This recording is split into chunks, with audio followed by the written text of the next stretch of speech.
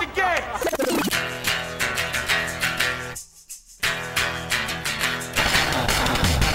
Are we doing this? Really? Wait for it. Are we doing this? Wait for it. Pow! What the fuck? WTF. And it's also, what the fuck? What's wrong with me? It's time for WTF. What the fuck? With Marc Maron.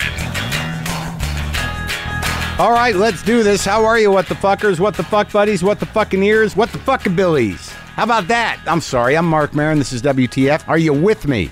Are you with me? On today's show, Chris Cornell from Soundgarden. The fucking pipes of God. Fucking Soundgarden. Yeah, back together again, man. The 20th anniversary edition of Superunknown comes out tomorrow, June 3rd, and Soundgarden's going to be on tour out there with 9 Inch Nails this summer. Are you fucking kidding me? Soundgarden. Cornell in a few minutes. I'm glad you're enjoying the new season of Maron. Thank you for enjoying that. I haven't been doing this because I'm a fucking moron. Give you a little teaser for this week's episode. On Thursday, we're doing the Boomer Lives episode based on the day that I lost Boomer. It's got a lot of great guest stars. The inimitable Rick Shapiro is in that episode. I was thrilled to work with Rick and several other people you'll recognize. It's about the search for Boomer. That's this Thursday, Maron on IFC. 10 p.m. in most places, 9 p.m. in others. I just got back from New Mexico. I did a benefit out there in my hometown, as some of you know. I did a benefit for the Endorphin Power Company, which is sort of a hybrid halfway house idea where they have community outreach, community service, a gym, a kitchen, single occupancy rooms for people who are transitioning into sobriety or out of jail. They got a garden there. They got a performance space there. It's just an amazing facility, and I was happy to raise some money for them, and they're doing good things, helping people out through that tough time, entering the insanity of sobriety from the chaos and dark insanity of drugs, transitioning out of the hooskow, out of the slammer. But, I talked to the dude, Jeff, over there, and, he gave me a tour of the facilities, told me what he wanted to do, and I was thrilled that we raised some money. We had a good show. Genevieve Mueller and Matt Peterson, some local comics out there who I reached out to, a bunch of Albuquerque comics on Twitter, and they opened the show. They did a great job. And I saw people, folks, I haven't seen in 30 years, man. 30 fucking years. It's crazy. I saw some dude that I was at driver's ed with. His name's Tim. And I remember me and Tim were friends when we were in driver's ed, and I went down to his house. He lived in sort of a rural part of New Mexico in my memory, and I watched him kill chickens, and it changed my life. An afternoon with Tim Hooten changed my life because I watched his family cut the heads off of chickens. I watched them run around, and I was like, not for me. I know it's the right thing to do. I know it's just food. I know this is as intimate as you can get with your food. This is euthanasia based on appetite. I was not into it, but it was nice to see Tim. Saw my old buddy Dave Kleinfeld, who I've known since second grade. Some of us Jews stick together. We go the long haul, man. And I saw my dad. I spent some time with my dad. Yes, I did. All right, so here's the layout. Here's what happens. I was supposed to go to New Mexico on Thursday morning. On Wednesday, I get a text, oddly, from Jenny Connor, the producer of the show Girls. She goes, well, you're going to do a part. And I'm like, I have not heard about this. And then I heard from the casting agent. And then I heard from my manager. They wanted me to do a scene on the show Girls. I'm not going to tell you the scene. I'm not going to tell you what I played. I can tell you it wasn't me. I can tell you I played a guy. I can tell you I didn't get naked. I can tell you there was no sex involved. That's all I'm going to tell you. But I flew to New York on Thursday, and I got there. I checked into a hotel, the Trump Soho, which I was put up in. And as expected, it was very tacky in a very Trumpian way, but it was nice. I hadn't been to New York in a while. I was a little tired. I was a little jarred. And then I got up Friday morning. I went to the set. I did the thing. We shot all day. I went to eat some food. I texted Louis C.K. because I know he lives down there. He texted me back. He's cutting his episodes, and we didn't get to hang out, so I hang out by myself. I don't mind hanging out by myself in New York City. It's fine because I'm always surrounded by people. Then I got up on Saturday morning at 4:30, got on a plane, flew to New Mexico.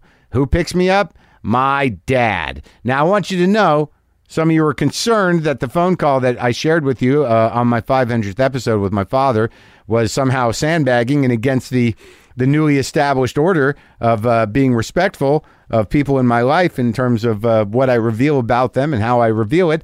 My dad signed off on that phone call. We put it together. I sent him the file. He said, that phone call was touching and it was moving to me, and I'd like to include it in the show. Here it is. Have a listen. And about 2 hours later, he goes, yep, I'm okay with it. So that was signed off by him. So when I was going to see my dad, I knew that we had made this plan, and we'd been in a very bad fight. It was the worst that we'd ever been in, probably. And I was pretty dead set on just living a life without him. And since that phone call, I said, well, pick me up. He picked me up. We hugged. There's a little crying going on both parts a little bit. And then it was just back to normal, man. Back to him telling me what I ought to be doing. Oh, well, you know what you ought to do. You know what you got to do. You know what you should do. You know who you should talk to. You know who got in trouble for that. A lot of that. And then, we talked about business. We talked about my brother. And then it always ends up with him going like, I still think it's pretty reasonable, the idea of winning the lottery. That's why I play. I wouldn't play if it wasn't a reasonable thing. And that's, over the arc of a couple of days, that's usually about the time I could go, all right, well, this was a good time, Dad. I'm glad we're back on it. Good luck with the lottery. Good luck with that. So let's talk about, am I jumping in? Am I stuffing emotionally? Am I stuffing? Look, I'm glad we're okay. The most interesting thing about whatever resentment you have against your father is when you get together with your father, you're like, oh my God, I do that. Oh my God, that's where I got that. Holy shit, he thinks that way. I think that way. It's hard not to really look at the possibility that you're hating yourself if you have anger at your father, because they're ingrained in you. So to separate that shit and to say like, all right, these are the parts of him that I have that may not have fared him well or done him any favors. So why not see that as some sort of, chronic illness? The parts of your father that are inside of you that you don't like in him, it's a chronic illness you have to live with and treat it appropriately. If you have a chronic illness that is survivable, you're like, well, if I don't do this and if I don't act on that, and maybe if I don't say that, like he would say, that this illness won't get any worse. So treat the part of you that is directly a copy of your parents emotionally. Treat that part of you, if it's negative, as a survivable chronic illness, and own it. What's the matter with you? You have an illness? Yes, I'm a lot like my father in a bad way. Oh, well, that's survivable. You just have not to. You just can't act on that stuff. Whatever the negative parts of him that caused him trouble, that. So that's how you treat that illness. You live with it, and you don't behave that way. You just say like, oh, I'm about to be my father. And then you go like, no, I'm not. I'm going to be Marc, and I'm going to harness that fucker, and I'm going to just keep that part of him in a room marked diseased dad thoughts. And I'll try to keep that door closed. But occasionally they get out, and then, that's it. But I love the guy, and he loves me, and it was okay. Got a lot of shows coming up in a few different places. I'm doing some smaller venues. I actually don't know the size of the venue. I'm going to be at Firefly in St. Louis, I believe it's called. I'm going to be in Kansas City in a few weeks. I'm going to Chicago to the 26th annual AV Club Festival. Go to WTFpod.com. Check the calendar. I'm going to be in Bloomington, Indiana. I'm going to be in Charleston, North Carolina. Those are dates that are up now. I think I'm going to be part of the Oddity Festival in a few cities this year. So there's stuff happening. Strap in. I'm going to talk to Chris Cornell. And again, the 20th anniversary edition of Superunknown comes out tomorrow, June 3rd, and Soundgarden's going to be out there on the road across the country with 9 Inch Nails. That is a powerful night of fucking rock music right there. Okay, let's talk to Chris Cornell.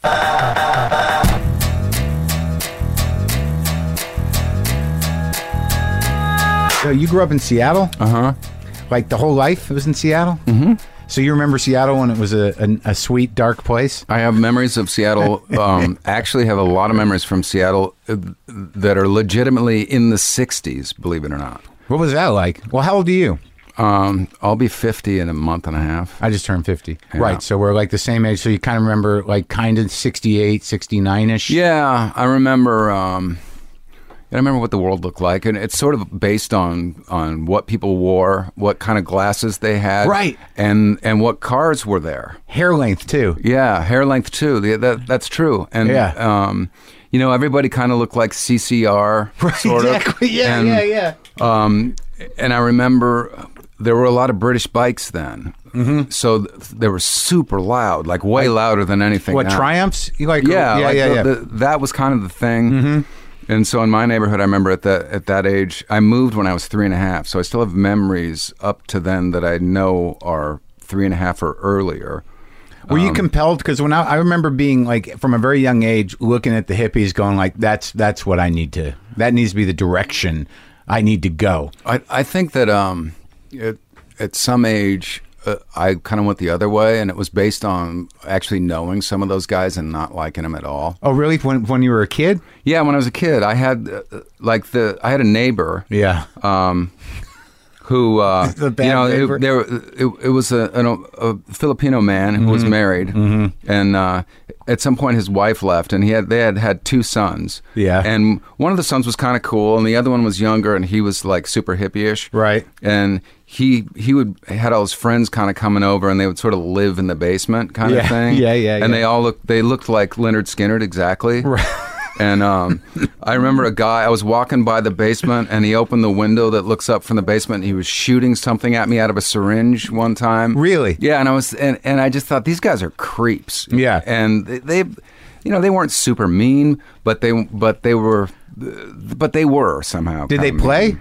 Did they have a band? No, they didn't have a band. They just look like that. Yeah, they clearly just look like Lynyrd Skynyrd. There were syringes involved. No, these were guys that were in and out of jail all the time and stuff. And yeah, they creeped me out. But do you remember music being part of? Because I remember sort of the Vietnam War, and I remember Mad Magazine. And I just remember that the hippies like seemed to have the culture by the balls. Yeah, I don't know. I'm not sure if I had much perspective of that. Well, we were like, how old were we? Like 5? Yeah. 6? Well, yeah, it's hard to say. I mean, I do remember like some of those Seattle summers where, there were a lot of girls with huge long hair and wearing halter tops, right, and like dancing to 70s music, and all the brothers looked like bikers. And that was also one of the things that defines that period, is it was the end of the baby boom. So right. In the neighborhood I lived in, every house had 5 boys in it. Everyone had several big brothers in various states of like college or jail or military or whatever. And so like I heard Iron Butterfly and Uriah Heep and every kind of somebody's big brother's records. You didn't have a big brother? I had 2. So you got all that? Yeah, my big brothers. What got me into prog was my oldest brother, because he took a turn into kind of like ELP, Yes, sort of anything that seemed a little weird. Rough turn. Yeah. And but you don't consider your music prog? No, not really. But you were into it? Yeah, for a couple of years. Yeah, I don't know why I could never do it. I think for me it was I smoked pot at a really young age, and then after a couple of years I stopped. And, and I think I think it opened the door to that, just the sort of fantasy world of there's elves and Tolkien's living in there somewhere.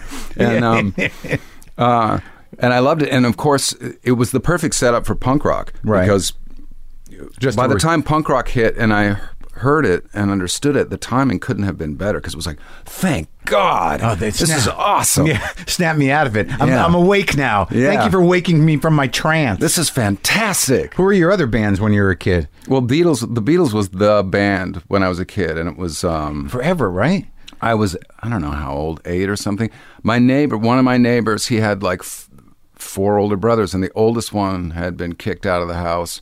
And he just left all his records in the basement. Right. And so I stole his Beatles records, and he had everything. All of them. Every reissue, every compilation, every album. Yeah. You know, and the first run of every album, and I have all of them. Yeah. But they were wrecked. Like, all the sleeves were ruined, water damaged, and I just grabbed them on a whim, and you know, I had one of those old student stereos that packs up like a suitcase. Yeah. And I just sat in my bedroom and started listening to them. And by then, they had broken up, and it wasn't... the Beatles had nothing to do with pop culture. Right. They were just the mythic presence over everything. Yeah. The Beatles. Yeah, you would see, like the Let It Be pictures were in everyone's house. Right. You know? And so they were there. It was almost like other family members. This is my mom, you mean like, my dad. Wait, the White Album pictures. Or the White Album the pictures. 8x10s. Yeah. And then the cover of Let It Be was 4 photos. Right, yeah. And that would be, you know, that's the big difference between vinyl LPs and anything else, is that these albums, if it was a huge album, it was in everyone's living room and you saw it when you went inside. Took up space. Yeah. Everyone had that Let It Be album in their living room with the Beatles looking at you. Yeah, so right away you could go like, yeah, Beatles. So, which records were the ones where you were like, I gotta hear that again? Well, I remember really getting into Sgt. Pepper's, of course. I really got into the White Album. I really got into Abbey Road with headphones. And for that run on side B? I don't know what it was about it, but it didn't do it for me listening to it on speakers, but I discovered that there's such a thing as headphones that sound good. Maybe that was the beginning of like good sounding headphones. Yeah. And I remember cranking it super loud, and I couldn't believe the production of Abbey Road. Like, well, there's that whole run through, like, you know, You Never Give Me Your Money, right. Polythene Pam, and then like that whole, like, they're all connected. Which is prog, really. Yeah, it is. But I think it was for them just to like, well, how are we going to put all this shit together? We got a bunch of fragments. Yeah. When they came out with that. With that album of number ones and then demos, I kind of learned by then, like, oh, that's how those songs came about, because they had all these cool little bits, and then they couldn't make songs out of them. Right. Me and Mr. Mustard made just a shitty song. Right. But part of this weird thing. Part of the weird thing, it was awesome. Yeah. Because you're sitting there thinking, what were these guys thinking when they did this? How high were they? How high do you have to be to come up with Mr. Mustard and Polythene Pam? I love really high. Yeah, really high. I love that lick on Polythene Pam, though. I love that guitar on that thing. Yeah, it's great. When did you start? Like, what were your folks doing? Were you a problem? Kind of, yeah, but not. I didn't get arrested. What kind of business were they in? My dad was a pharmacist. And my mom was a housewife that then got into kind of this sort of white trash interior decorator thing, just to get out of the house, to get away from us. Yeah, they either go travel agent, real estate agent, interior decorator. Yeah.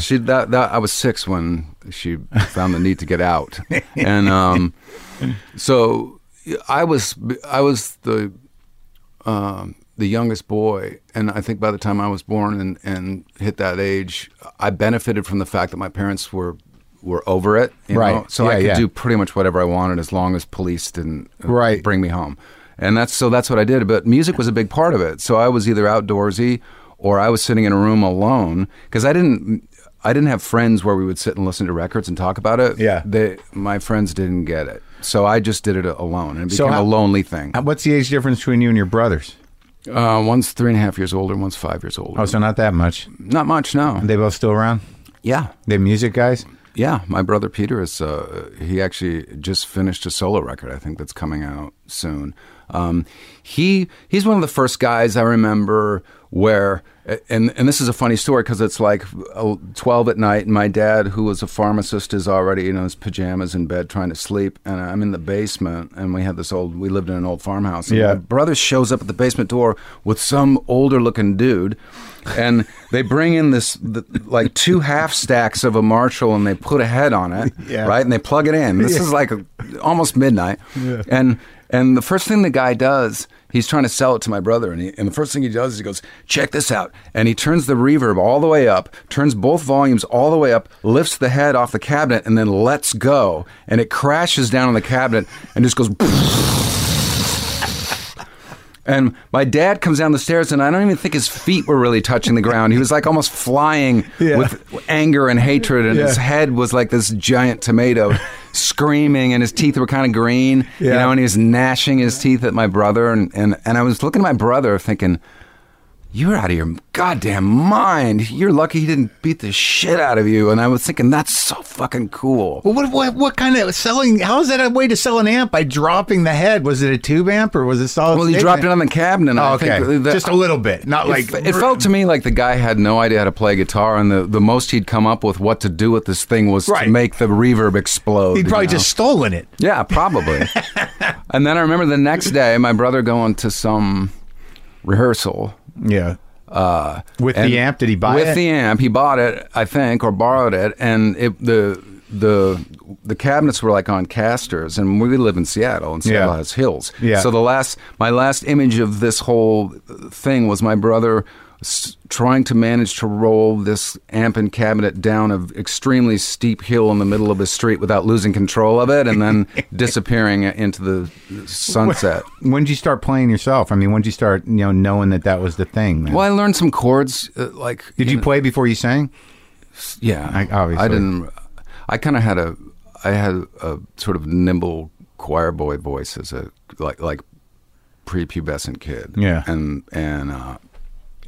could sing really well. And then when my voice changed, like whatever range I had disappeared completely, and I gave up on singing. I didn't think. No, you found it again. Yeah, it took some. Soundgarden really helped me find it. We couldn't come up with a singer, and I was like, "Oh, I'll try." Really? Yeah, that's how it happened. Really, I was the drummer at first. It's so effortless, man. I mean, when I saw you at the Forum, I was like, it didn't even like you weren't. There was no theatrics to the amazing. That what sounds like should require strain. Yeah, I think if you're doing it right, then it shouldn't require too much strain. Well, if you're going to try to sing a 2-hour set, there's techniques they teach you. All of the straining and the pushing and the stretching doesn't help make that sound. I think it's just your instinct to like, oh, how do I do this? Well, it's a breath thing, right? Yeah. Once you have it. Yeah, it's sort of like you've just got this little reed in your throat hanging out, and all the muscles in your neck and everything surrounding it don't really help it by trying to strangle it. But that's sort of what I did. But I learned how to sing really in Soundgarden rehearsals because we were really loud, super loud, and in order to get my voice to cut, I just started pushing it really hard. Well, so how does it start? What's going on? Are you going out to see live shows in high school? I mean, what's going on there? What were some of the shows? Not much. I mean, I think I probably saw sort of bands at the dance and like skating rink sort of stuff. But we're the same age, so the touring rock bands were who they were. I mean, I remember. Do you remember when Van Halen's first album came out? Yeah, I remember. Like, holy shit! I remember the first time I heard Eruption, and I didn't understand that it was a guitar. Right? Yeah, and everybody was playing. It was like everywhere. Yeah, it was everywhere. I remember a kid walking across the playground with a boombox, but before they were stereo. Right. And like a Panasonic thing. Yeah, like a Panasonic with it sounded pretty good. Yeah, yeah. And it had FM on it. Right. Yeah. But and I'm hearing it and thinking, my God, what is that? It's like changed the world. Yeah, it did. But it also did another thing, which punk rock cured. It sort of like I never thought of myself as being in a rock band or being, I didn't have dreams of being a rock star ever. What were your dreams? I didn't have any. You just wanted to hang out? I was just sort of, I was a wild kid. Yeah. And what, just like running around, driving around, smoking weed, drinking? Climbing trees, swimming, running around in parks. It's fucking beautiful up there. Yeah, Seattle's a great place to grow up. At least it was then. And then listening to music. Right. And but so I could play, like I learned some chords on acoustic guitar. I learned to read music and play piano when I was like 10, but then I quit because it was like school to me. Right. And no one encouraged me to keep it up. I regretted it really soon after that. Of course, I regret it now, but it's hard to focus. So, man, if you like, I've been playing a long time, and I'm not even a real musician. I'm just a hobbyist. But there are guys who are nerd out and they'll noodle and they'll figure all that shit out, and then there are guys who just want to get out what they want to get out. Well, I don't know that. I don't think that I had I probably had the personality to sit in a room and noodle, but probably not the raw talent to pick up a guitar and go, I can do this. I never had that thought of I can do this. until I was literally doing it. And drums kind of did that for me. Well, what were you saying about the way that punk, was the sort of cure of when you hear, and I'm not putting down Van Halen, I think that they had elements of that same, like, just simple, straightforward rock that was in punk rock as well. Right. But Eddie Van Halen's a musical genius. Right. And I think there was a period in commercial rock music where it kind of came from Led Zeppelin in that period where commercial rock became, a singer with a 5-octave range and a guitar player that has 2 necks on his guitar and can play both of them somehow kind of at the same time, and his biggest influence isn't another guitar player, it's actually like Bach or something. Right. That's what they say publicly. Yeah. And I didn't think Seattle produced people like that. I thought you had to like be born and grow up somewhere else. England. They only make those in England. Exactly. Something like you. And I don't know. And you couldn't be blue collar. I didn't understand the blue collar part of rock because I think that confused it too. And so punk rock, it changed everything, for me anyone could do it. I could be in a band. I was in a band within like 3 days of the first time I ever played the drums. I was a drummer in a band. And the funny thing was that at that age, I was probably 16, having had no aspirations to do or be anything. Once that week was up, I knew what I was going to do for the rest of my whole life. And it never went back. It was that good. It was great. I had there was like, there's nothing, rock band. I guess that's what I'm doing. Great. And by the time I was 24 or 5, that's when a lot of my friends were we'd be hanging out, getting drunk, and they would say, I just don't know what I want to do with my life. And it occurred to me then how lucky I was that I never had that moment. I was figuring I'll mow lawns and wash dishes until I'm 100 years old, but this is what I will do. Did you mow lawns and wash dishes? Absolutely. Really? Yeah, I did all those things. I broke concrete. I cleaned fish guts. I did, and it was all fine. At Pike's Market or no? Elsewhere? I worked at a place called Ray's Boathouse, which was sort of a seafood joint on the bay, beautiful. So you can take apart a fish to this day. Yeah, someone presented you with a fish. I worked at a couple seafood wholesalers where it was just really more of the cleaning up fish scales and slime. And I ended up, just kind of doing I ended up then after that doing jobs you can do when you're in a band, but you want to go play shows for a couple weeks, and so that would either be like construction, restaurant stuff like that. But I was never unhappy. Because while I was at work, whether it was a cook or washing dishes or something, I was thinking about my band and music and arranging songs. And well, what was the band you were drumming in? What were they playing? What were they called? The first band was called the Jones Street Band because my house was on Jones Street, and my oldest brother had turned our garage into this soundproof, windowless rock environment. Rock environment. Yeah, he didn't. Right. He had a stereo that was absurd. Right. That was like 300-watt thing that was so loud that the neighbors would complain when I was listening to records, but they wouldn't complain when the band was playing because the stereo was louder. It was louder. Yeah. So he moved out, and I inherited his pad, his rock environment, Greg Brady kind of pad, and within a month of having it is when I bought a drum set, and your parents must have been fairly supportive. My parents were divorced at that time. My mom, I think my mom was thrilled that I was doing something that didn't include alcohol or drugs or exactly. She had no foresight, apparently. None, because being in a band is where the heavy drinking really started. Yeah, I bet. But so we did that, and the Jones Street Band. The Jones Street Band. You're playing drums. I'm playing drums. Who's playing guitar? There were 2 kids in the neighborhood. One was 15, one was 17, and one was like student of Hendrix, right, 15-year-old, and one was student of Jimmy Page, the 17-year-old. And to this day, and unless my memory's not serving me right, those guys were awesome. Right. They were fantastic. Hey, in that moment, they were probably amazing. They were really, but they were playing like the Zeppelin guy he could play the solos from Dazed and Confused, like different bootleg live versions note for note, and you could listen and A/B them. He was doing it, in earnest. So those are real nerds. He was good, and they were both good. But really quickly, it's like 1977, 78.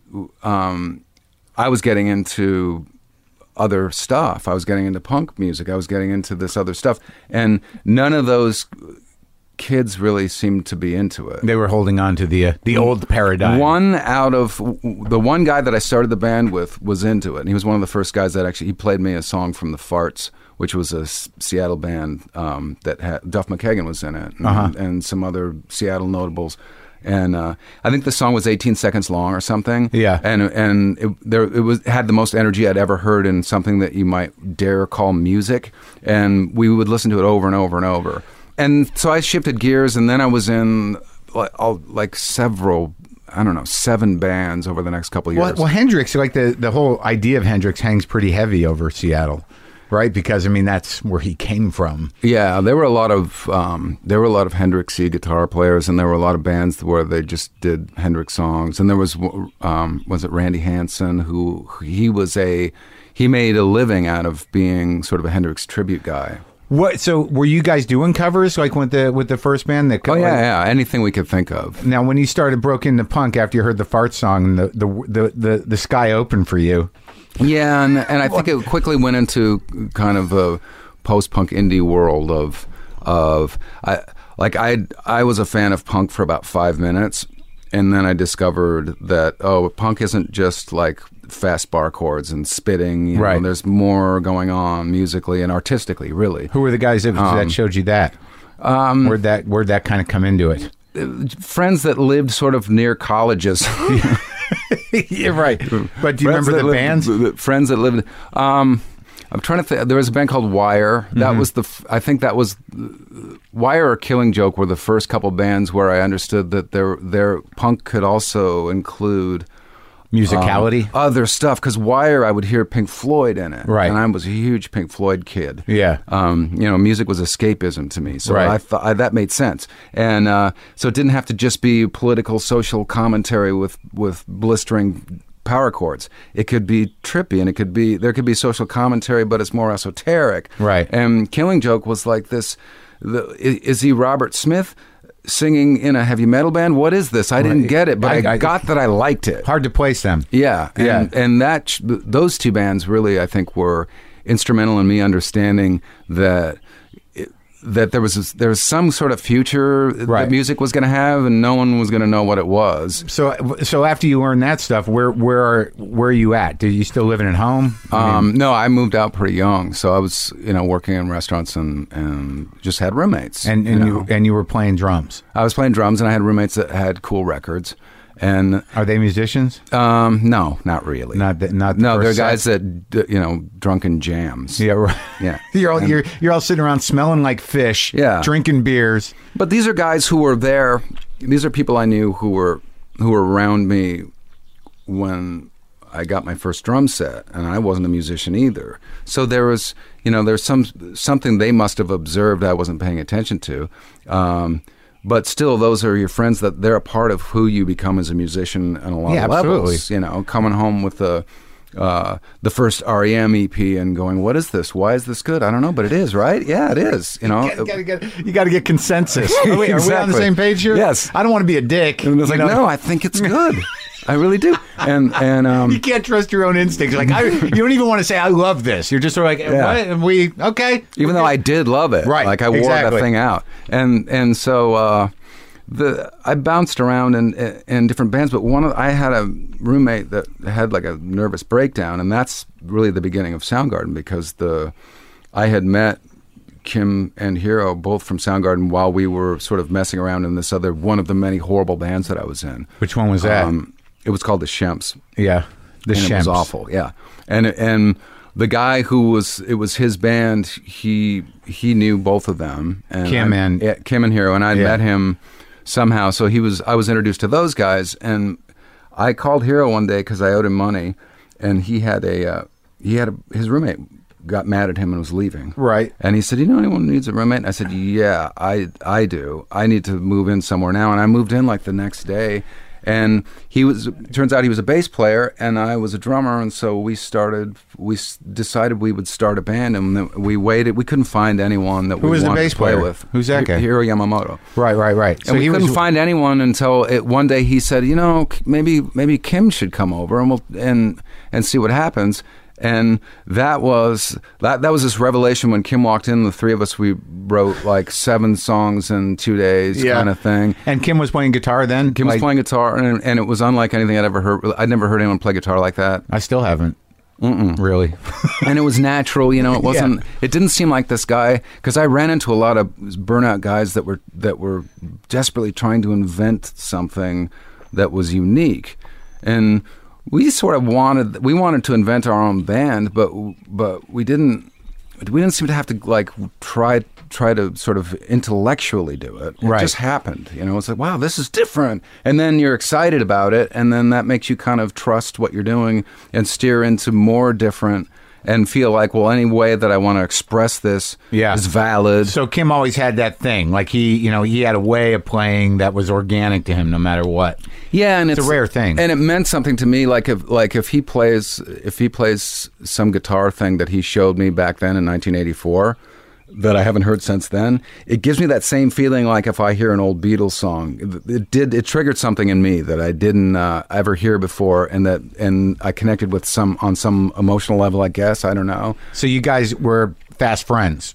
Yeah, right away. We wrote an incredible amount of songs. Any of those songs end up on the first Soundgarden records? No.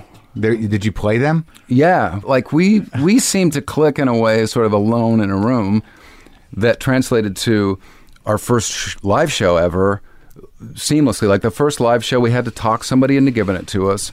And we went in, we were a 3-piece, and I sang most of the songs from the drums, and it just went over. And there was... And you were called Soundgarden. Yeah, and there were, I don't know, 40 people maybe. Who came up with that name? Kim. Yeah? Mm-hmm. I just realized it for some reason. It always represented something a little harder to me, but it's sort of a sweet name. Well, I don't know why I didn't. It served us really well because I think that having that name was part of us becoming kind of a big draw in Seattle, especially, and even when we first started doing tours, anytime we were opening up for a band, and what would happen is we would open up for a band that was kind of heavy and sort of aggro. Like who? Like, I don't know. I mean, I can't remember like what a good example of that Local would be. Guys? But like, say we played a show with Husker Du one time. Great. And so if you didn't know who Soundgarden was, and you would see it, you would think we were some sort of green on red kind of like a neo-psychedelic alternative REM-y thing, right? Right. And then you would show up, and we would open, and we would come out and be Soundgarden, and then they would go, holy fuck. And so people would love us because of that. I think the guys in the Screaming Trees had that experience with us. They actually came to our show to laugh at us, and then we came out because of the name Soundgarden, I guess. They thought, who are these hippies? Yeah, but I got that a lot. It's like, wow, I thought you guys were going to be this psychedelic thing, and then they would like us sort of more than they otherwise would have because they would have been pleasantly surprised, you know, and. It ended up being a really good thing. So you were a 3-piece, and so you open for bands like Husker Du, and they're monsters, man. They're like balls to the wall. Yeah, and I think they were my favorite band at the time, and we were a 3-piece, and they were a 3-piece kind of thing. Okay, so who else is around? I mean, because now we're coming on to something I'm sure you've talked about a lot. I mean, some scene is developing there, correct? Well, I think the closest contemporary at that time was then Green River. I was at their first show, and it was Steve Turner and Marc from Mudhoney and Jeff Ament from Pearl Jam. From Pearl Jam, and then that's a good band. I had that record. I don't have it anymore. I like that record though. And then then Stone Gossard ended up joining that band as well, and it kind of had different. It had different incarnations. Now, were you guys mostly friends? Because I watched that. Yeah, we were. It was a very small scene. That sort of urban punk scene. Was very small. Like the audience was always the other bands, really. And you would still call it punk? No, I'm not sure what we called it. Because it's weird how whatever the idea of grunge or whatever, it always seemed to me to be pretty much rock. Yeah, but it didn't. But it definitely came from a U.S. indie scene, right? And to define what that was at the time was Husker Du, Bad Brains, Sonic Youth, the Meat Puppets, Butthole Surfers, and like just take those examples and put them together. None of them sounded anything like each other, and everybody seemed to have completely their own trip. But it had roots in arena rock, punk, right, and in what then was starting to be called alternative, simply because it was an alternative to commercial rock. And when that word first came up, it was still a word that had a definition that is in the dictionary, and then it became a genre where it wasn't. It used to just include anything as long as it wasn't commercial rock. And so, you could have a sax player in your band, like the Seattle band Feast. They had two singers, and one was a boy, one was a girl. And when the girl sang, the boy played this sort of free jazz sax over it. And it wasn't like anything. Well, that was that time, like also because out of punk, you also got that whole world of art rock that was cool. Yeah. Like this is what that kind of was. Right. Pere Ubu was like one of our sort of god bands that you would pray to, and Sonic Youth, and that kind of... There was room for it. There was room for it, and it seemed like this open chapter of a book where it could go on and on and on, and you can do anything you want, and there are no boundaries, and Soundgarden benefited from that thinking. And probably what defined us then and what made people talk about us was that we were sort of including anything we wanted, and some of that was not okay at the time. Like what? And it was not okay. Is it on the records? It was not okay to the fans of indie music, for example, then. And that was kind of a unapologetic maleness. Yeah. That was incorporating sort of heavy riff rock that reminded people of bands that were at the time considered to be, completely uncool. Right. Uncool. Not so much sell out commercial, but like for example, if someone said, somehow that last song you guys played reminded me a little bit of Led Zeppelin. For most bands... That was a bad thing? For most bands, that was the kiss of death. But for Soundgarden... It seemed people kind of started to look at it differently, like, and that was the first time I heard like this phrase of Zeppelin in a good way, because there was at that moment. Nowadays, Zeppelin is always in a good way, but in those days, there was a whole lot of Zeppelin in a bad way, because you had bands like doesn't that seem Whitesnake. Crazy? Yeah, it kind of does. Although, if you think about it, what was taken from Zeppelin by all the commercial rock bands was the hair. The like super tight pants, the fashion, kimonos, light show. It's in an arena, drum solos going on, stuff like that. They didn't take the sheer rawness of. I mean, every Led Zeppelin song to me on record, especially the earlier records, sounded like they had written it right while they were playing it almost. Like Jimmy Page didn't seem to care. Like, he would do these blistering solos where he would miss, like, 5 or 6 notes, would sort of fret out, and his fingers would miss him. He didn't give a shit. But also, like, it seemed to me at that time, because we're the same age, you watched all those bands sort of arc out. Like, the best of those bands was what you're talking about now. And by In Through the Outdoor, which is still a good record. I still love it. Yeah, but it was a huge commercial success, and people had lost touch with what made those bands so fucking good to begin with. Right, and where, you're either rejecting them. I mean, I think by the time Song Remains the Same came out, punk music was already blowing up in London and in New York. And it was in earnest. And it had to be a reaction against everything. Right, and so fast forward to like 1985, 86, we're sort of allowing some of that into our music, and did it happen naturally? It's getting a violent reaction, one way or the other. Well, there were a lot of supporters, and I think that's where we found kind of a new, not only our own voice, but we were doing something pretty much nobody was doing. Well, you must have been surrounded by, arty, sort of like, nerdy kids. Yeah. There was the poet guy who seemed to weigh, less than 100 pounds. Right. And there was, there were college DJs that were supporters. Yeah. A lot of guys in other bands. There were writers. It was basically college people. But I imagine at some point you just started seeing dudes you like to rock show up. Not for a while. Really? Yeah, really. Really? That happened later. That I think you're pretty much in the 90s before that happened. Really? Yeah. Because and even now, like even when people compare you guys to Sabbath or can compare Kim to to that type of heavy riff laying, I mean at that time Sabbath was no one gave a shit about Sabbath either. No, but I think what it is that the guys still listening to Zeppelin and Sabbath records would have no way of knowing a band like Soundgarden existed at the time. Right, because they didn't go to indie record stores or listen to college radio or buy indie records. They still were in their cave. And it wasn't until Alice in Chains came on the scene, and they were actually the first band to break. Yeah, in a sense, because they didn't have an indie career. They didn't have an indie background. They were kind of a suburban metal band that then was suddenly sort of influenced by all the bands around them in Seattle, and their first record deal was a major label record, but they had all these new elements that they were kind of pulling into what they did, and they were the first band to sell they had a gold record, and they were local guys. And they were local, and you guys knew them.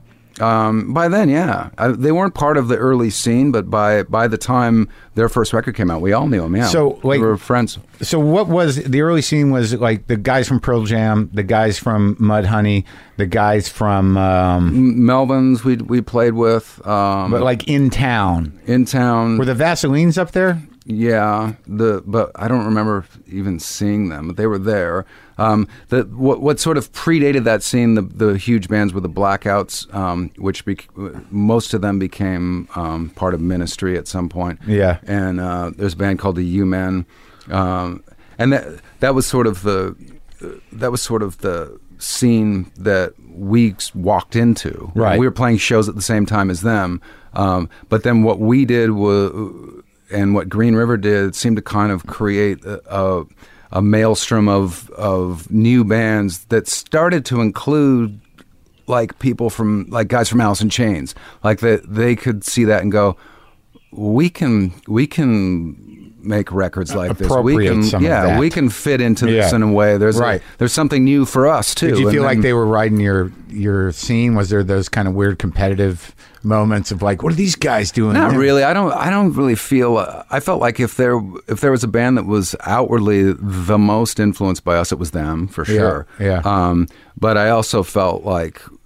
I always felt like there was nobody like Soundgarden because there really wasn't. Right. And if you listen to our albums and compare them to any other band, there was nothing like that. And I still think it's the same way. I still see, like we play festival shows. We've done like 3 or 4 with Arcade Fire, and we can also go play right before Black Sabbath, and either one's fine. Well, you've defined your thing. Mm-hmm. I mean, you guys are a thing. You're not an opening band or you're a band. Well, I mean, stylistically, our music can fit with either or. And I think that's unusual. So what was the sort of moment where? I mean, I watched Cameron Crowe's documentary, and he seems to kind of put a lot of the center of the scene on Mother Love Bone and Andrew Wood, and as being this defining moment of the transition of that scene into the mainstream. Do you see that?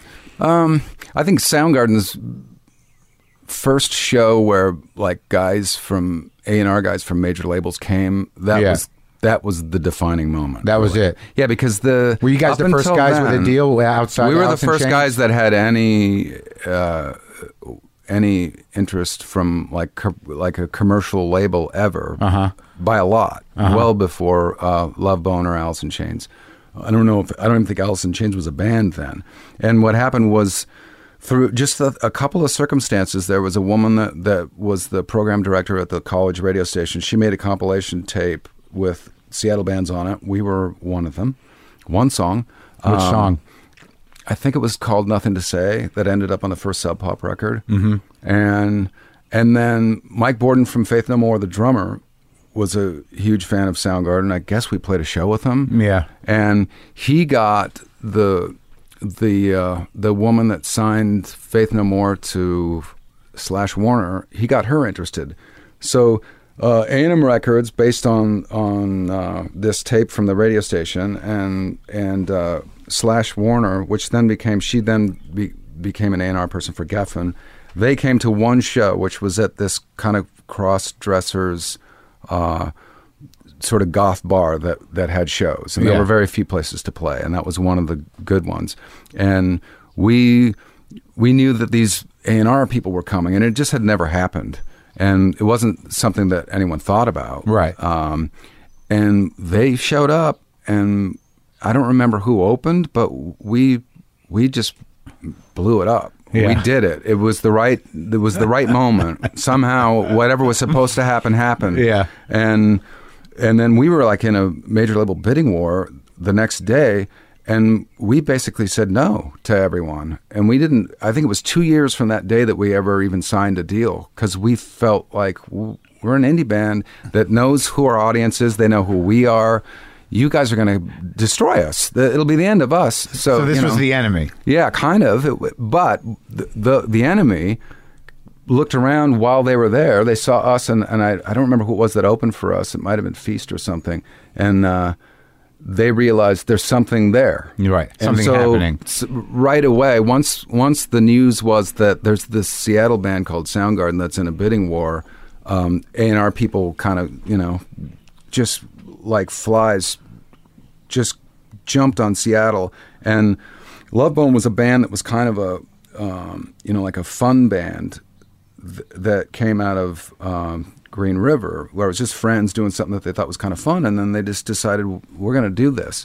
And I think they were the second band after Soundgarden to get that kind of love. And they had great songs. They were the band. I think that Mother Love Bone was the band that could have actually saved commercial rock in the form that we had known it up to then. Right. Because they were the only band that was a bridge between what was happening in commercial rock and what commercial rock became, really. Because they had elements of all of it, and it all made sense in the context of really great songs that you would remember and that would get played on the radio. And the fact that Andy died, I think, was actually kind of the nail in the coffin in my mind, because I know that they would have been a huge band, and I know that somehow that what they did would have allowed some of these other bands to kind of transform a little bit and continue to have a life. But because that didn't happen, it didn't work out that way. It was suddenly, anything that was commercial rock was easily recognizable and immediately the enemy.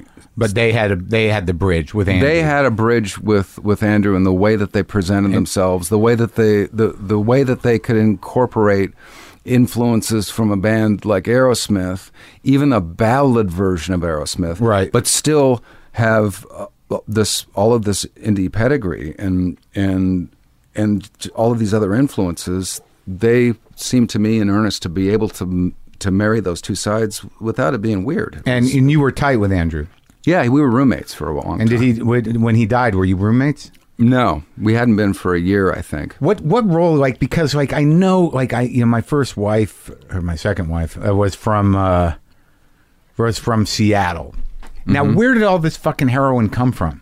Because it just seemed to just consume that city, man. Yeah, but based on what, really? And I can say this, from experiences like post-alcohol addiction and drug addiction, where I'm trying to be sober. Yeah. And say I will go to an AA meeting. Right. I'm the only musician there. And if there's another musician, it's like one other guy who's maybe 10 years younger. No, I know. Yeah, it happens to anybody. Yeah. Yeah. And that was my thought and feeling of it, was that it's not like the whole music scene was addicted to heroin. It was like, a couple guys. No, I just mean the city. There are certain heroin cities. Maybe Seattle was one. Yeah. I didn't really get that feeling. Yeah. I got the feeling that there was a group, of guys, dudes. Right. They were the heroin guys. Yeah. And Team Heroin. And that somehow, Coke wasn't popular anymore, and heroin sort of was, and that was just. And also, untimely death is one way of sort of creating that feeling, right? And there were a lot of dudes in that scene that were into that, but I didn't feel like, I felt like it was less than San Francisco or New York. Right, it's different. I think it was different dope. I don't know. I'm sober almost 15 years, and I remember there was definitely this cutoff between like the booze and coke guys, and the weed guys, and the heroin guys were like, all right, they're a graduate level, And I didn't know any of the heroin or coke. If I knew them, you know, we didn't hang out. I hang out with the guys that you know we were active guys that drank beer, so we would ride mountain bikes at night, and we would put a 40-ouncer where the water bottle's supposed to go on the bike, and that was the extent of it, really. Sure, heroin was not an out in the world drug. No, it wasn't to have fun and climb trees at 4 a.m. and swim across the bay. Yeah, no. Coke was a panic drug. Heroin was a I'm just going to hang out drug. Yeah. Alcohol, you could get shit done on alcohol. Yeah, you could still somewhat, you know, we had a normal life for at least through our 20s. We were still doing everything we did in our teens. Right. So, well, that's what being a musician entitles you to. All right, so you turn your back on A&M initially, and you record, what, how many records? We did. We put out an EP on Sub Pop, a couple EPs on Sub Pop. I remember those. And then, and then, kind of our dream comes true, really. And this sort of was oddly timed because right after we released our first EP was the second Sub Pop release ever, and Sub Pop essentially came together because of Kim's relationship with the two partners, telling them they should work together to start a label, and. When it's time to do another thing, SST had called Bruce Pavitt at Sub Pop and was interested in Soundgarden, and Sub Pop didn't have money to give us to make another record at that moment. Yeah. And so Bruce actually said, you should go make a record with SST. And to me, that was our dream come true Valhalla moment, because that was the label we wanted to make records on the whole time. And there was this period where we were Soundgarden. We had probably 2 albums with the material, and we were thinking, no indie is going to ever. But that's the real indie label, like the Minutemen, Dinosaur Jr. Yeah. Who else is on there? The Meat Puppets. Yeah. They did at least one record with everyone. So I think Husker Du might have done a record on SST. They did do records on SST. Yeah. Sonic Youth did at least one. Bad Brains. So now you're being coronated. Yes, this is where we want it to be, and so we had this opportunity, and by then we made that album. By then, that was really pissing off A&M and Geffen and stuff, because they're still talking to us and trying to convince us to sign. Like, what the fuck is wrong with you guys? And those record deals, like, I can tell you now, the Sub Pop record deal was one piece of paper. One piece. The SST record contract was maybe 3. Right. And I think we hired a lawyer to look at that one, and he seemed more confused by it than us, so we didn't even, you know, we met with him in my living room for 10 minutes, and then that was it. Yeah. And those both turned out to be good deals for us. Right. And they were for one record. Now you're talking. You have these guys coming to your shows and talking to you about 5 records with an option for 2 more, and I'm thinking how long it takes to make a record. So I'm thinking, so when I'm 30 something, you know, maybe we'll have fulfilled the contract, right? And then someone will tell you, well, maybe it depends on if they pick up the option. Then you've got another 4 releases, and they're talking about, you know, you're essentially making a contractual obligation to accept a record budget for a record that you're going to make 8 years from the time that you sign the deal, which makes no sense monetarily based on any monetary system that's ever existed. Right. They just own you. That's all it is. Yeah. And so they're talking to us like that, and we're feeling like, why? Yeah. And so once we started making the SST record, the songs that these labels wanted to sign us for, based on these songs, essentially, they start feeling, well, now they're using up all their songs on these stupid, frivolous indie records. That was the way they spoke about it. Right. And that was the moment where we just had to have this sense of, we had to have a sense of ourselves and self-confidence and be like, you know what, we just got started. Yeah. We're going to write more songs. And what followed that, I think, was some demoing for A&M where they just weren't, you know, they said, we'll pay for you guys to go in the studio and just record some new stuff and let us hear it. And I don't know how many songs we recorded, but we did like a rough mix of a couple and sent it to the A&R guy who 10 minutes after he listened to it had like tripled the offers of whatever it was they were going to give us. And so at some point we thought we're going to have to transition because we want to reach as many people as we can. And there clearly is a limit to what indie labels can do. And we still had that concern about a major label connecting to our fans that already existed. And to this day, the SST album has outsold the first A&M album. Louder Than Love? Yes, because they helped us kind of find a new audience that was a commercial rock audience ready for something new. Right.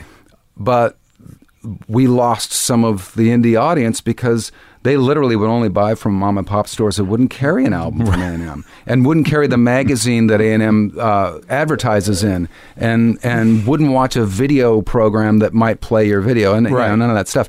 So we were right to wait, and we probably could have waited a little longer. But what that did was, what Louder Than Love did on A&M was it started to chip away at what commercial rock was. The song Get on the Snake, which isn't even in 4/4, and doesn't have a chorus, was the first song I heard being played on commercial rock radio in L.A. at drive time. Yeah. And I'm in a car. And up until then, it didn't make sense to me. But then I heard it on the radio in between Tom Petty and something else. Yeah. And I thought, this works. This actually, it sounds like it should be coming out of the speakers between these songs. That's a big moment. That was a huge moment. Yeah. And it didn't lead to a hit record, but it did lead to MTV, radio, anything that was sort of the gatekeepers of commercial rock were changing their perspective. They were coming to us. We weren't going to them. Is Loud Love on Louder Than Love? Yes. That's a great song.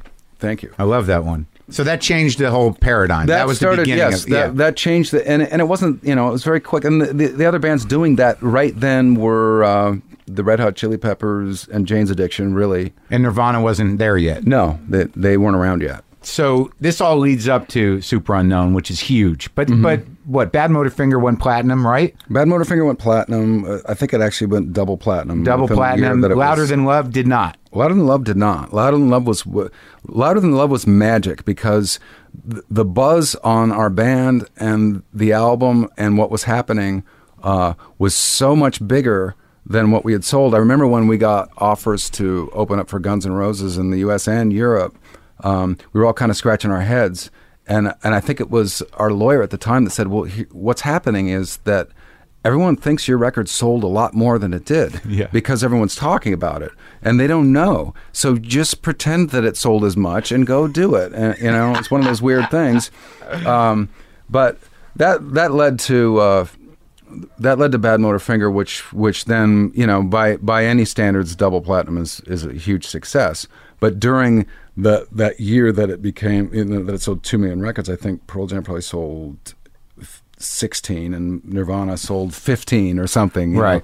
So, which was a mixed blessing. And on the one side, you could go, how come it's not us? On the other side, we didn't have a backlash and no one was mad at us. Right. So we were still okay. Get some cred. Yeah. All right. So then you do Superunknown, which is like huge. Quadruple? I think we did 5 million in the U.S. and 3 million outside. That's like such a huge record. Yeah, and that is mammoth. It's a great fucking record. And I've been buying your records and I was listening to your records. And then when I heard you guys were breaking up, like I was one of those people, I'm like, why? What? How does that happen? Well, and that's the thing. Like, and that's what's, maybe it's the timing, I don't know, in terms of what was magic about Superunknown is that we had been a band since 1984. Now it's 1994, but people only just heard of us last year. People in terms of the big picture of outside of this little indie world. Right. It's like we're a new thing. It's the new thing. Have you heard that new band? Yeah, no, they're coming out with a new record. And for us, it was like we were reinventing ourselves as songwriters, in the studio, everything about it. We were... You're growing different ways. Yeah, and just in a natural way. We didn't wake up one morning and go, oh my God, we've got to do something different here. It was the opposite. It was time. We were pushing the boundaries of what we did. And that album came out, at that time that we were reinventing ourselves, people were just discovering us. And that, for some reason, that seemed to work commercially, which is still, to me, a strange thing. The idea that Black Hole Sun, for example, could be this international hit single have you ever read the words to it? Yeah. It's amazing to me that it's not anthemic. It's extremely dark. It's very esoteric. It's stream of consciousness lyrics that I don't know what they mean. Yeah. And I don't know what Paul Anka thinks it means, but he sings the shit out of it. Yeah. And I've heard that. I got that album. Yeah. It's a weird album. And so I don't know. But it worked and it felt right. And I think, we really killed ourselves to make that album and to get to a new place as a band that could live on. But touring for that album also brought us into a point of crisis that I saw Nirvana go through, and I saw Pearl Jam go through it. And that is that we came from this post-punk indie world with the punk rock Bible firmly in hand, and we killed commercial rock music by then. It's gone, done. Sunset Strip they're wearing flannel shirts and have pink hair. It's over, and we did it. And at the same time, now we're playing hockey arenas, and we're in the same magazines that scene that we killed was in, and suddenly we're having this existential crisis of we are that. And I think Soundgarden's way of dealing, we internalized it, and I think it was part of an implosion. Now, when we made Down on the Upside that followed it, it's one of our best creative moments, and we produced it and mixed it, and it was great. But we'd been a band for a really long time by then, and we were, Superunknown was just this strange shift in finding an audience and also kind of a band a decade old going through this reinvention. But did you guys fight? No, it just was the natural progression of things. You needed to do some other shit. Well, When did you get sober? One thing about being an indie band is that you're in a van driving yourself. You don't have roadies, and you're basically scouring the earth. You're playing everywhere. Yeah. If there any little town that has a place that you can play, you do it. Yeah. And so by being a band for 10 years, and then suddenly you're having this great commercial success, that's usually when a band goes out and does what Metallica was doing the whole time, which is you support a big record like Superunknown for 2 years. Right. We weren't having it. Yeah. We were tired. We were done. We didn't want to go scour the earth on tour, so we didn't. Even if you were on a jet. No, we didn't care. We didn't have it in us. Was that when were you worn out? Is that when you got sober? No, I didn't. I hadn't even really got going yet. Oh, really? Yeah, I think that there was a period in Superunknown where that kind of started to pick up steam, in terms of drinking. But it wasn't until after Soundgarden broke up that I think had a meltdown. Yeah. What'd that look like? Not good. And I don't know how long, a few years. Yeah. Yeah. Did you drink yourself into like just complete fucking insanity or just sadness? That's a great way to describe it. Yeah. I don't think you know that it's insanity at the time, but the biggest lesson I learned from that, and which leads to my biggest warning always, is that you live in your brain. So if you're mixing chemicals and you're constantly under the influence of that, reality is going to look the way it is, and that will be what reality is. Sure. But it's valid for that situation. You change the situation, at some point the reality will change. Your outlook will change. Your perspective will change. Your ability to deal with it's an inside job, as they say. Exactly. And and I don't know. I think that some people have that in them. And, for me, I think it was always there. I was the responsible guy. I was the guy that always had a job, never needed money, worked really hard, never got fired, I always made sure that the T's were crossed and the I's were dotted. Sure. Even as a rock musician, I was pretty reliable. And control freakish? Maybe a little bit. Yeah. But learning how to deal with that. Right. And I think for me, whatever it was, that ability to go so far out with alcohol, it was just a situation that was kind of waiting for me. Right. You need to break it all apart. Yeah. When I reached a point where I was like super emotionally vulnerable, I dealt with it in the way that people like me deal with it. I retreated from the reality of it instead of being a responsible guy and trying to figure my life out and make hard decisions and deal with it. And you were still writing music. I mean, some of the solo absolutely. I never stopped. Yeah. But the solo records must have been part of that dialogue. Yeah, and I think that the difference between drinking, not drinking would have just been, I would have made 2 instead of 1 in the year and a half that I did. It just slowed me down. Right. I wasn't someone that I couldn't write anything drunk, so I would have to wait till I wasn't, and then write. And then when I felt like I had something good, I'd be relieved and celebrate by getting hammered. Kind of. But it was just kind of laying in wait and waiting for me to be weak, and then I dealt with it in the way a person that's acting weak does, and then until I was fed up with it. And now you're okay? Now I'm fine. You seem good. Good.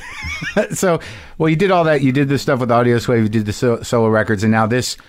We're talking because it's the 20th anniversary of Superunknown. Yes, and I'm anticipating my vinyl. Thank you.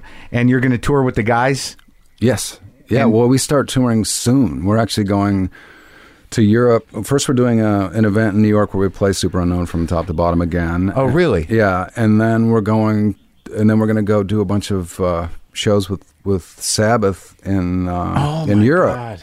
And this is Sabbath's kind of big moment right now, and we get to be a part of it, so it's great. That's it seems like perfect. Yeah, it's great. How does Kim feel about that? Everyone's psyched about it, really. And we've played shows with them before, and like if you sit and talk to them, it's not, suddenly you see there's a lot of parallels between the two bands in ways that you never would have thought. Right. And suddenly, now that we're the age we are, the age gap, it shrinks. Yeah. When you're 20 and someone's 30, you're on two different planets. Right. But when you're 50 and someone's 60, you're the same. Sure. And you've been through it. Exactly. And those guys, and it doesn't, the opinions about generations and music don't mean anything anymore. It's and also you're survivors. You're all survivors. Yeah, exactly. And the band's getting along good?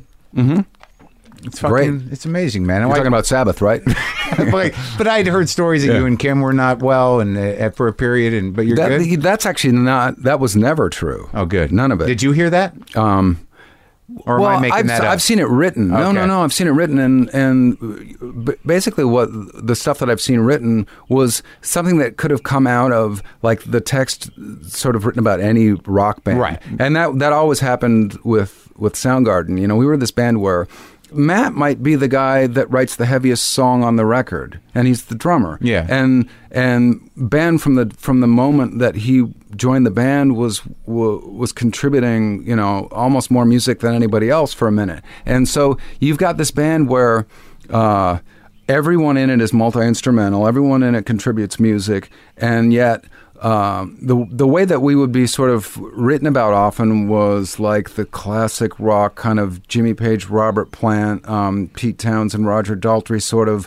the guitar player is the musical genius and the singer comes up with words and wears tight pants and they hate each other. And that was stuff that I saw written, and it had absolutely nothing to do with, not even similar to our inner band dynamic or how we functioned as Soundgarden or how we created what we did. None of it. Interesting. So they just needed to understand why this band went through this. So they're just like, let's just use the old model. It must be because those two guys. Yeah, and say it confidently in a way that people read it and go, yeah. Well, I bet you that's it. But no, we had a meeting, I think 2 weeks after we split up, where we were just discussing like different business stuff we had to deal with, given that we were going to be defunct. Right. And I remember everyone seeming relieved and in a good mood, and we got along great. And I remember thinking, well, that's great. This must be the right thing.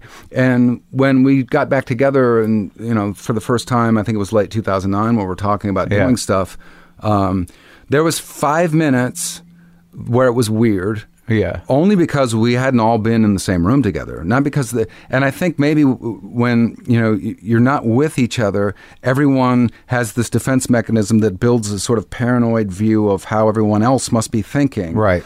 And after that 5 minutes, we realized that didn't exist, and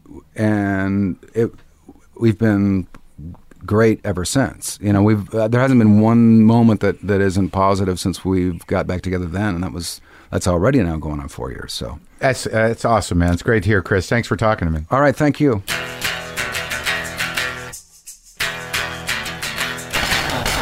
That's it. That's our show. Remember, a reminder, Marin on IFC. This is, I believe, the 5th episode of the season out of 13. It's focused on me losing Boomer, and it's a beautiful episode. And that's this Thursday, 10 o'clock, East and West, 9 o'clock some other places in the middle. What else do I got to tell you? Go to WTFpod.com for all your WTF Pod needs. Get the app if you want to stream the 451 episodes that you've never heard because you're new. Go get the free app, upgrade to premium, and you can have at them all. That's what I tell you. Boomer lives!